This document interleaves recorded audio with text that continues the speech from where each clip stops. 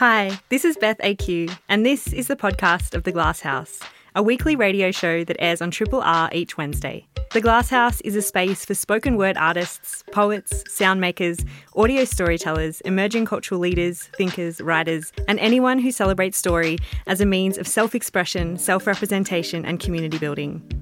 I hope you enjoy the podcast and feel free to get in touch via Twitter at BethanyAQ or the Triple R website. You are listening to The Glass House, a show interrogating the craft of storytelling. I acknowledge that I broadcast on the stolen, unceded lands of the Wurundjeri people of the Kulin Nation. I pay respects to elders past and present and extend that respect to the elders of the lands and waterways of which this broadcast reaches. It always was and it always will be Aboriginal land. Coming up on the show today, I'll be joined by Archer Magazine's Editor-in-Chief, Lucy Watson, as well as contributor to their most recent issue, Mama Alto. Archer, for those of you that don't know, is an incredibly wonderful publication. It's an award-winning inclusive gender and sexuality publication, and their most recent issue, number 15, is all about friendship. So it's been quite heartwarming to sink my teeth into that. And later in the show, I'll be joined by Gulair Altenbass to speak about a new disability-led digital art show called Human First. It is a show that opens up tomorrow, Thursday, May 6th at the DAC Centre, and it examines the artistic experience of people who identify as deaf and disabled, chronically ill, neurodiverse, or have lived experience of mental health issues. I'll also be joined there by visual artist and contributing artist Adam Napper. So very much looking forward to all wonderful guests. I hope you can stay with me over the next hour. Archer Magazine, if you don't already know it, is a multi-award-winning inclusive gender and sexuality publication, and their most recent issue, number 15, is all about friendship. Joining me to speak about it this afternoon, I have Editor-in-Chief of Archer, Lucy Watson, and I have jazz singer, cabaret artist, gender transcendent diva, and Archer contributor, Mama Alto. Thank you both so much for your time this afternoon. Hello. Thanks for having me. Thank you for having us. It is a pleasure. I always love reading Archer. So maybe, Lucy, we could start with you. How did you arrive at the theme of friendship for this edition?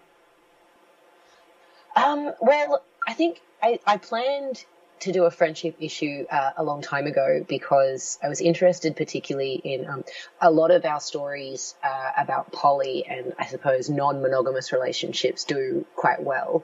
But I think that folded into that is an exploration of friendship and how, I think in a kind of a lot of mainstream societies and rom-com land, we sort of, privilege the partner above all else, and that includes friendship too. So it was sort of stepping out from thinking about non-monogamy from a poly lens, but also thinking about non-monogamy as how it relates to friends as well.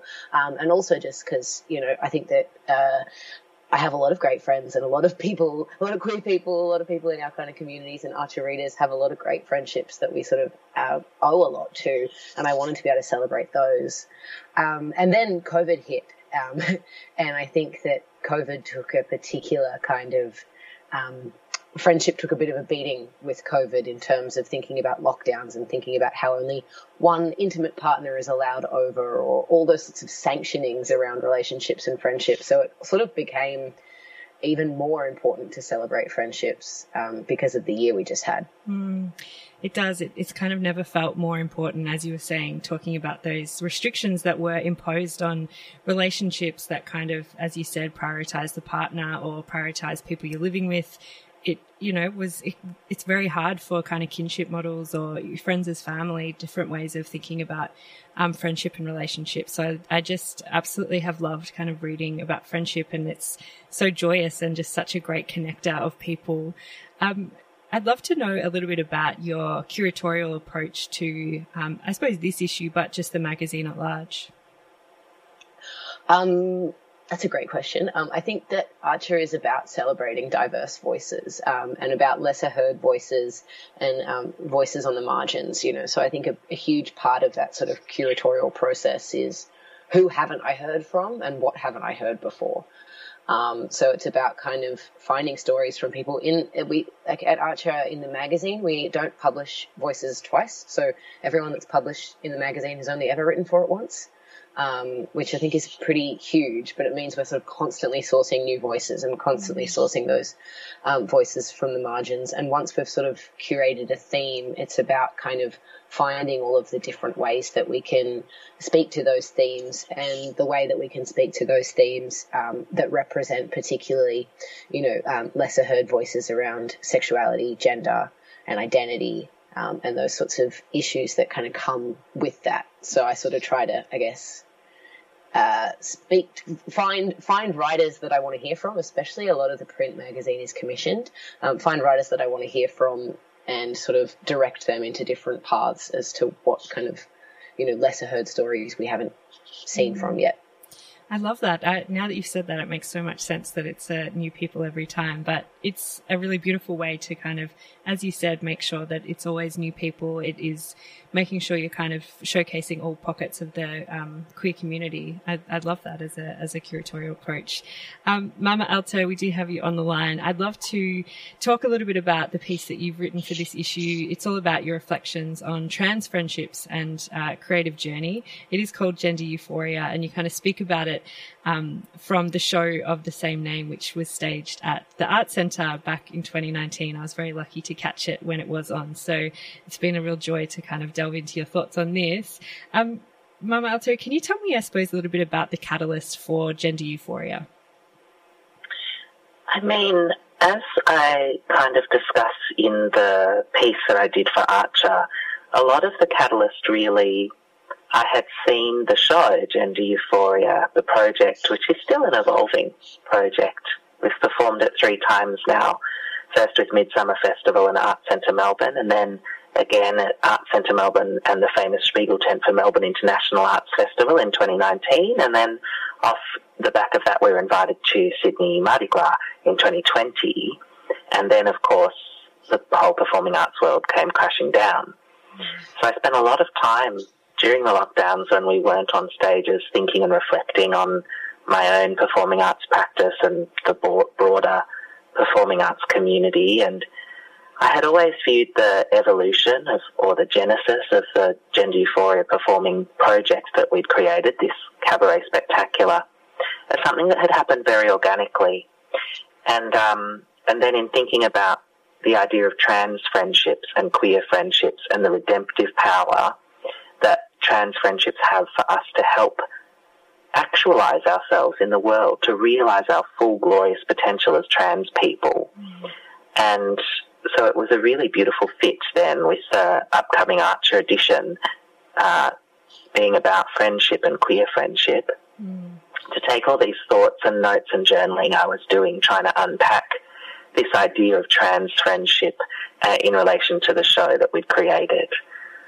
I'd love to know a little bit more about that process of reflection. Obviously, you were saying the performing arts community, you know, last year was incredibly difficult for it. What was that process like of kind of going from, you know, the year prior you were performing this show to last year, you know, being in lockdown, incredibly difficult year for the arts and many different industries, to, reflecting on what that show really meant in a time where you couldn't be performing it?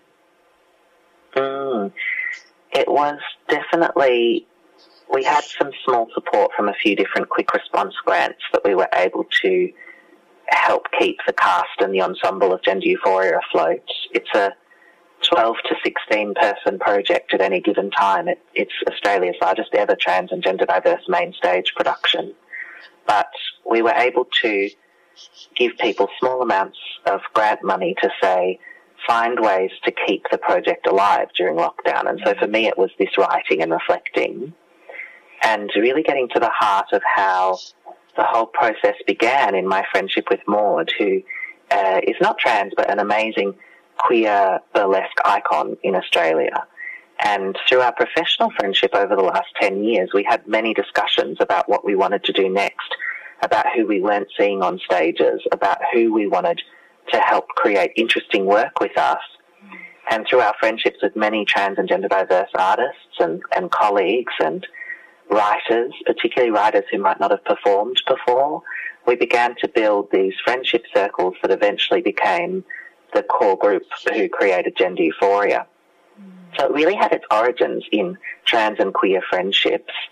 And I write in this issue of Archer about the image towards the end of the show of one of our acrobats, Marla Bird, and they are an amazing non-binary circus aerialist.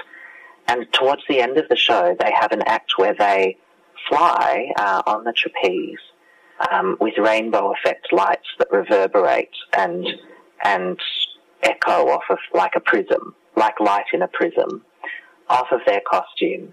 We get all the audience to wear these special ultraviolet treated goggles that turn the refractions of light into rainbows surrounding the room. And I use that image to talk about trans friendship, that it is like shining one light through a prism and it refracts into a glorious infinity of possibilities. And that's the power of the show. But at the show's genesis, at the core of that, it's the power of trans friendship. All the show does is amplify that possibility of what trans friendships can do. And that is really about redeeming and recovering and letting ourselves be seen and letting ourselves shine in a world that is far too often very hostile to queer people and trans people. So it's that redemptive power of friendship. It's just such a magical image that you just portrayed there. Mama, in your piece, you kind of talk about how, the performance didn't just offer connection with the audience as a, performance art piece, but it also created connection for the performers to connect to themselves, which is an incredibly moving thought and line.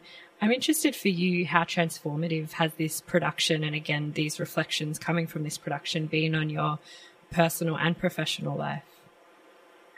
I just think it's immense. And it is, in a way, a microcosm of the theme of the whole Archer issue this time, because it is about those friendships. At the core of this production was trans and queer friendships, and the power that friendship and then any project like this based on friendships has to put, when we have our psychological mirror image of ourselves in the mirror, when we reflect in our mind's eye mirror, we usually see a distorted version of ourselves who is full of faults and problems and who can't actually embrace all the special and beautiful idiosyncrasies about ourselves that our friends can see. And when something allows you to see yourself the way your friends see you, which is what this project Gender Euphoria did for me and for many other cast members, allows you to see yourself in a truer mirror that shows you the beauty and power and joy of who you are, the way that your friends see you, not the way that you see yourself, which is often a distorted carnival mirror monster version of yourself. That's what it really, on reflecting on it, that's what it's meant to me personally. And I think there are elements of that in most of the pieces in this issue, talking about friendships and queer families and chosen families and the way we relate to each other as human beings. You get to see a much more truer picture of yourself, the good and the bad, through the lens of friendship. Absolutely. It's so important, so fundamental. If you have just joined us, we are talking all about the latest issue of Archer magazine. It is number 15 and it's all about friendship. I'm joined by Mama Alto and Editor-in-Chief Lucy Watson. Lucy, I'd love to, I suppose, talk about some of the other pieces in the book. Can you, I suppose, talk to what else we can find in this issue? Yeah, sure. So, as Mama Alto said, and I think something that I sort of neglected to talk about before as well, is friendship being part of that chosen family model that so many people in our communities sort of have and prescribe to in the absence of or in addition to biological family. So there's a piece on friends as chosen family within the issue. There's also there's sort of some more reflections more broadly on connections or lack thereof. There's a piece about loneliness. and you know, how you might feel alone even in the space of friendship groups. There's a piece around miscarriage and grief, and it sort of explores the connections there, both to the relationship that sort of brought that, had that incident happen, and how we kind of, no one really talks about miscarriage, and therefore you're not really allowed to grieve, you know, for this sort of unspoken thing. So there's that kind of aspect. And then on the other side, there's also a piece around giving birth in the middle of COVID-19 and the sort of absence. It's written by a person whose partner gave birth, and you know, they were not allowed to connect, and the difficulty of, you know, being in quarantine while the person that you love and care for is you know, in experiencing that. So there's sort of those kinds of stories of connection as well. There's also stories about negotiated non-monogamy and you know, becoming friends with all your lovers as well, and how we can kind of blur the boundaries between all kinds of levels of relationships within that. There's pieces about, you know, the connections made with the person that gave you HIV, and there's pieces about becoming friends with your ex. So it's kind of, you know, a lot of those different sorts of connections that we can kind of experience in this sort of complicated world that we live in, that's not just black and white and has all kinds of levels of hierarchy attached to relationships. Something I loved while reading through this was that, you know, there's a Q&A in here with Kira Peru, and like Kira Peru does these really amazing TikTok videos, and I just thought it was a perfect example of the ways in which we are connecting or trying to connect, particularly coming out of last year, and just that she's just, you know, a sensation on TikTok now. I'm like, this is amazing. I love it. That's it. And I think that like I felt like a lot of, at least the earlier content from Kira on TikTok was like, oh, I'm so alone in lockdown. Here, help me connect. Totally. And that was kind of, like a big part of it too. So it was sort of, you know, while friendship's kind of the heart of the issue, the sort of broader idea is, how do we connect and who do we connect with? Absolutely. It's never felt more relevant to understand that, particularly coming out of, just right now, the time we're in. I'd love to talk just briefly about, I know you had an in-person event happen I believe last week or the week before, which is quite exciting. It's, you know, the first of, you know, kind of the reopening and rebirthing of live events. Can you tell me, I suppose, a little bit about what that experience was like, Mum? I believe you were, I believe you were both there. If someone wants to talk to that. Mama, do you want to talk about meteorological transphobia? Definitely. I mean, it happened on Saturday, April 24th at the Malthouse Outdoor Stage, which is a beautiful outdoor performance space that Malthouse Theatre in Southbank has created, partly because outdoor spaces are less likely to be closed down in the event of any COVID restrictions, because outdoors is safer than gathering indoors in large numbers. And it was a wonderful co-presented event between the Wheeler Centre, Archer Magazine, Malthouse Outdoor Stage and Midsummer Festival, featuring the Wheeler Centre's regular Take It From Me panel, which is like a panel of agony aunts giving advice to questions that people send in. We also had at the event a couple of readings from the current issue, including Alistair Baldwin's amazing piece about negotiating a buddy to have in the intimate partner bubble, about what does friendship look like in the circumstance where you're only allowed to see someone if it's of an intimate nature, and how do you negotiate that. And then we had planned to finish up the evening with a reading from my piece, but at that exact moment the heavens opened, and I did joke, oh, this is meteorological transphobia, but that is Melbourne weather, that is the risk with an outdoor event. But it was a really beautiful launch event. I think there were about 150 people there who really had a great time, because as you mentioned, Beth, for a lot of people, these events, people are just beginning to come out of their lockdown shells and beginning to mingle again and attend live events. And there is something, you know, the heart of this city's culture is gathering and celebrating, and whether it's around food or whether it's around the arts or performances or launch events like this, that's such an integral part of the way we've been connecting to each other, and that was taken away in the last year. So it was quite exhilarating for a lot of people to be in that space again.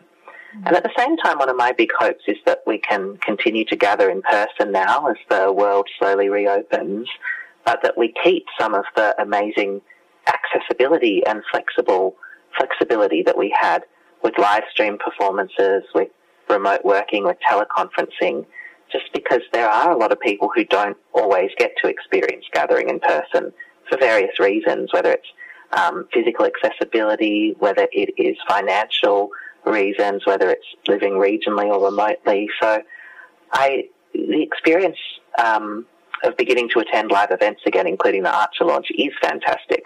But I do really deeply hope we can pursue some sort of new normal, some sort of hybrid events model where we keep some of that beautiful remote access that is so important to so many in our communities. Absolutely. I very much hope for that as well. Lucy and Mama Alto, it's been a pleasure chatting with you, and congratulations on this issue. Thank you so much. Thank you. We were just chatting there with Editor-in-Chief of Archer Magazine, Lucy Watson, and also Mama Alto there, who has contributed a very special piece to this edition of Archer. You can pick it up now wherever you get your magazines. You are listening to Triple R. This is a podcast from Triple R, an independent media organisation in Melbourne, Australia. To find out more about Triple R or to explore many more shows, podcasts, articles, videos and interviews, head to the Triple R website at rrr.org.au. Human First examines the artistic experience of people who identify as deaf and disabled, chronically ill, neurodiverse, or who have lived experience of mental health issues. It is happening at Studio Dax at the Dax Centre, Parkville.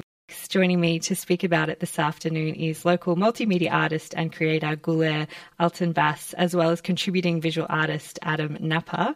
Thank you both so much for your time this afternoon. Thank you too. I'd like to first of all acknowledge Wurundjeri and Boon Wurrung people of the Kulin Nation, pay respects to their elders past, present and emerging. I'd like to do an acknowledgement and dedication about gender-based and private family violence. So the dedication goes like this. We acknowledge the grief and loss, sadness and vulnerability of survivors and victims of family, gender-based and private violence. We commemorate children, young people, adults and older adults surviving or who have died as a result of such violence. Let us reflect on hope, courage and healing for victims, our community and ourselves. Thank you so much for sharing that. Gulair, this is a disability-led storytelling project through the medium of digital art. Can you tell me how you first imagined of this project? Yes, so first I've been working as an artist for the last 10 years, but I had a life before that. So I came to the visual arts quite late. I started off as a youth worker and community worker and mediation, and I actually did community radio as well for 10 years. Amazing. Yeah, and I felt that I wasn't using all of my experience, especially during lockdown. I felt like I wanted our artist community to have a voice as well. So when they didn't have that voice, that's when I thought I'm going to use all my skills together to have them talk about their arts practice, because the funding for the arts was really cut down. And so that's for the mainstream arts, but for disabled artists, there was no trickle-down effect for them. And so, like I said, I just wanted to gather all of my skills together to do this interview, multimedia, videoing, artists with disabilities, and on side with that screen, we've also got me illustrating their portrait and what's important to them. So that's how I went about it. It's all digital. It's amazing. I've been able to have a little look online. I know that you've got some of the videos up already. Can you tell me a little bit about, I suppose, the process of creation and how you decided, the medium and who was going to be involved?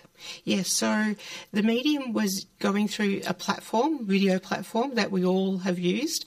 And so we had to prepare all the artists and make sure that they were up to it and had supporters to be able to speak as well, because some people speak through their Dinox machine or through an Auslan interpreter and things like that. So there's a diverse array of intersectionality of the artists that I've interviewed, and the main idea was to get them to speak about their arts practice alongside with me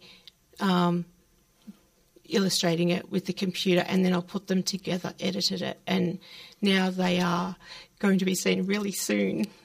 Yeah. How exciting. And Adam, you are one of the contributing artists. You're a visual artist. Can you tell me a bit about what your experience has been like of the project? Yes, well, I got involved through Galere, and I thought it was a good way of connecting to the community and like-minded people. And I've had a little chance to watch parts of your video. Can you tell me what it was like to have a chance to kind of talk about your own art? Yeah, it was a challenge to do that. I think it was a very important thing to do, though, however. Yeah, and that was our mock. The real, all the new interviews will be up after the exhibition opening, but that was a sample, so Adam was happy to do that with us, yes. That's so nice. And, you know, you do have quite a few, as you said, quite a few artists involved. They're coming from different kind of arts backgrounds. You have singers, you have visual artists. Can you tell me a little bit about this range of the artists and who's involved? Yes, so the cross-sectionality, the intersection is we've tried to not rubber stamp, but to try and get experiences from different people with their art form. So, like, we've got an artist, Nikki, who has cerebral palsy and speaks through her Dynon box. And, you know, so there's a part with the 10 artists. I asked for their key message to the audience. So that'll be up on the website and also at the gallery. And it takes about 14 minutes, but can you imagine 10 people saying they're sharing their words of wisdom? And I felt really good to be able to put that across so that we can all be nourished by that and support them in how, because they see things differently because of the isolation that they have, but they're also isolated anyway because of their health issues or medical issues, if you look at it in that sort of term. And the idea was to be accessible for everyone.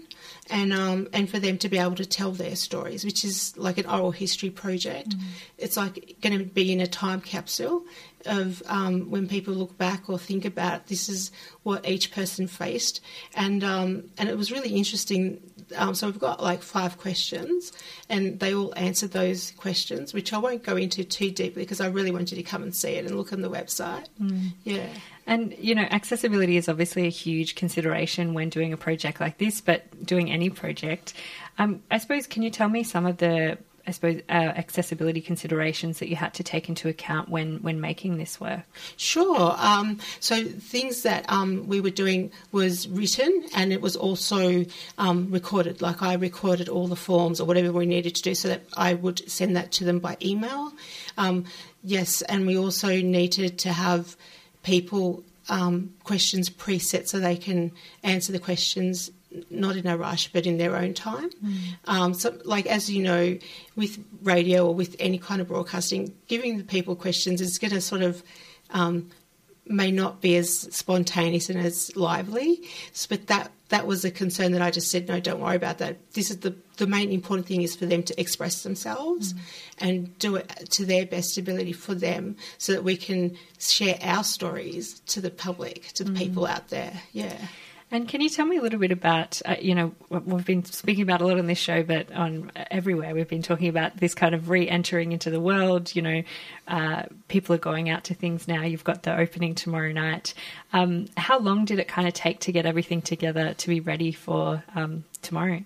Yes, so the idea started around September last year, and it was that fleeting idea because I felt that we really needed to tell our stories as, people with diversity and disability. So it took some funding applications, some forms to fill out, which took a process on its own, and we had to wait a couple of months to know if we were successful. But the DAC Centre came on board, Arts Access Victoria came on board, so we were supported with them with the project idea. They all said, yes, I think we've got a strong project here.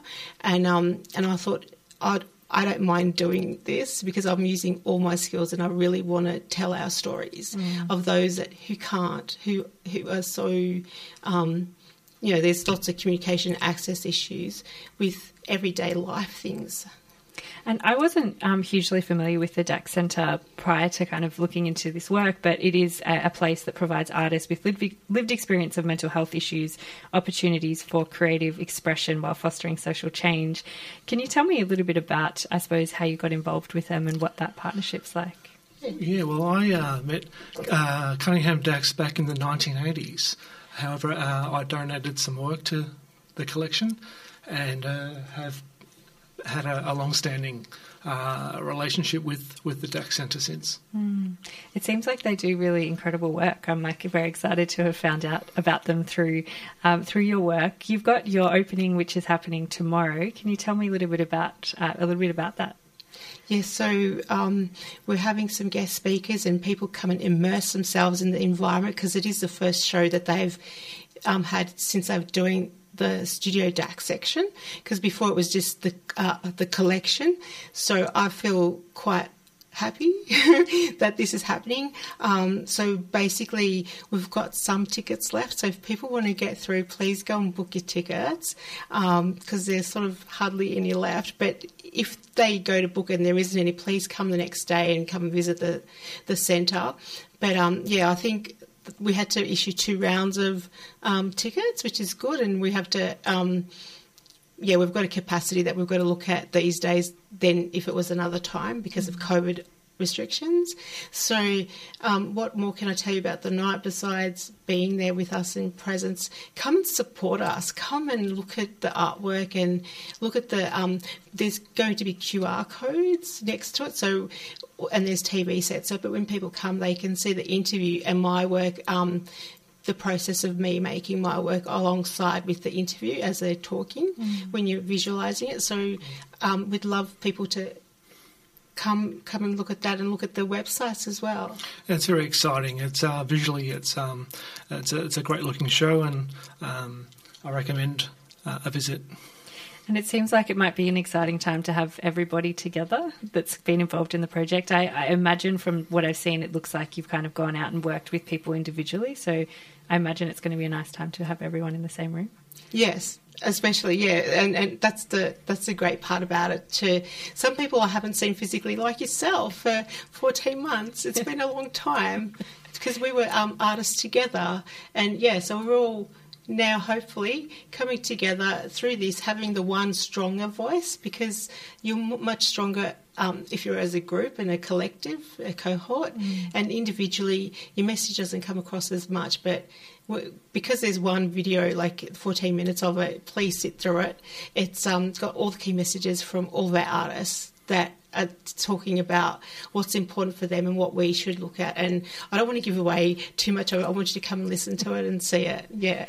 Well, congratulations, both of you and everybody involved. It seems like a really incredible project. And thank you so much for your time this afternoon. Thank you very much.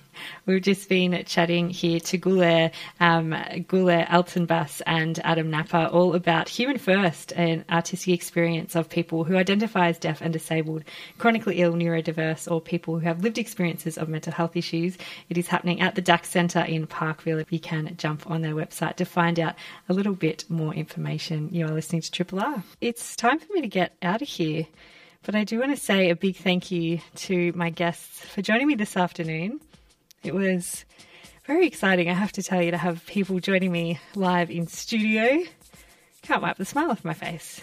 Big thank you to Editor-in-Chief of Archer Magazine, Lucy Watson, and Mama Alto for talking to me all about the latest issue of Archer Magazine. Also a big thank you to Gulair Altenbass and Adam Napper for talking to me all about the new disability-led digital art show called Human First. It is happening at the DAC Centre. You can find out more information on their website. Thanks for joining me. I hope you can stay tuned. Have yourselves a wonderful Wednesday. This is Beth AQ. Thanks for listening to the podcast of The Glass House, a weekly radio show that airs on Triple R each Wednesday. We hope you enjoyed the podcast and feel free to get in touch via Twitter at BethanyAQ or the Triple R website.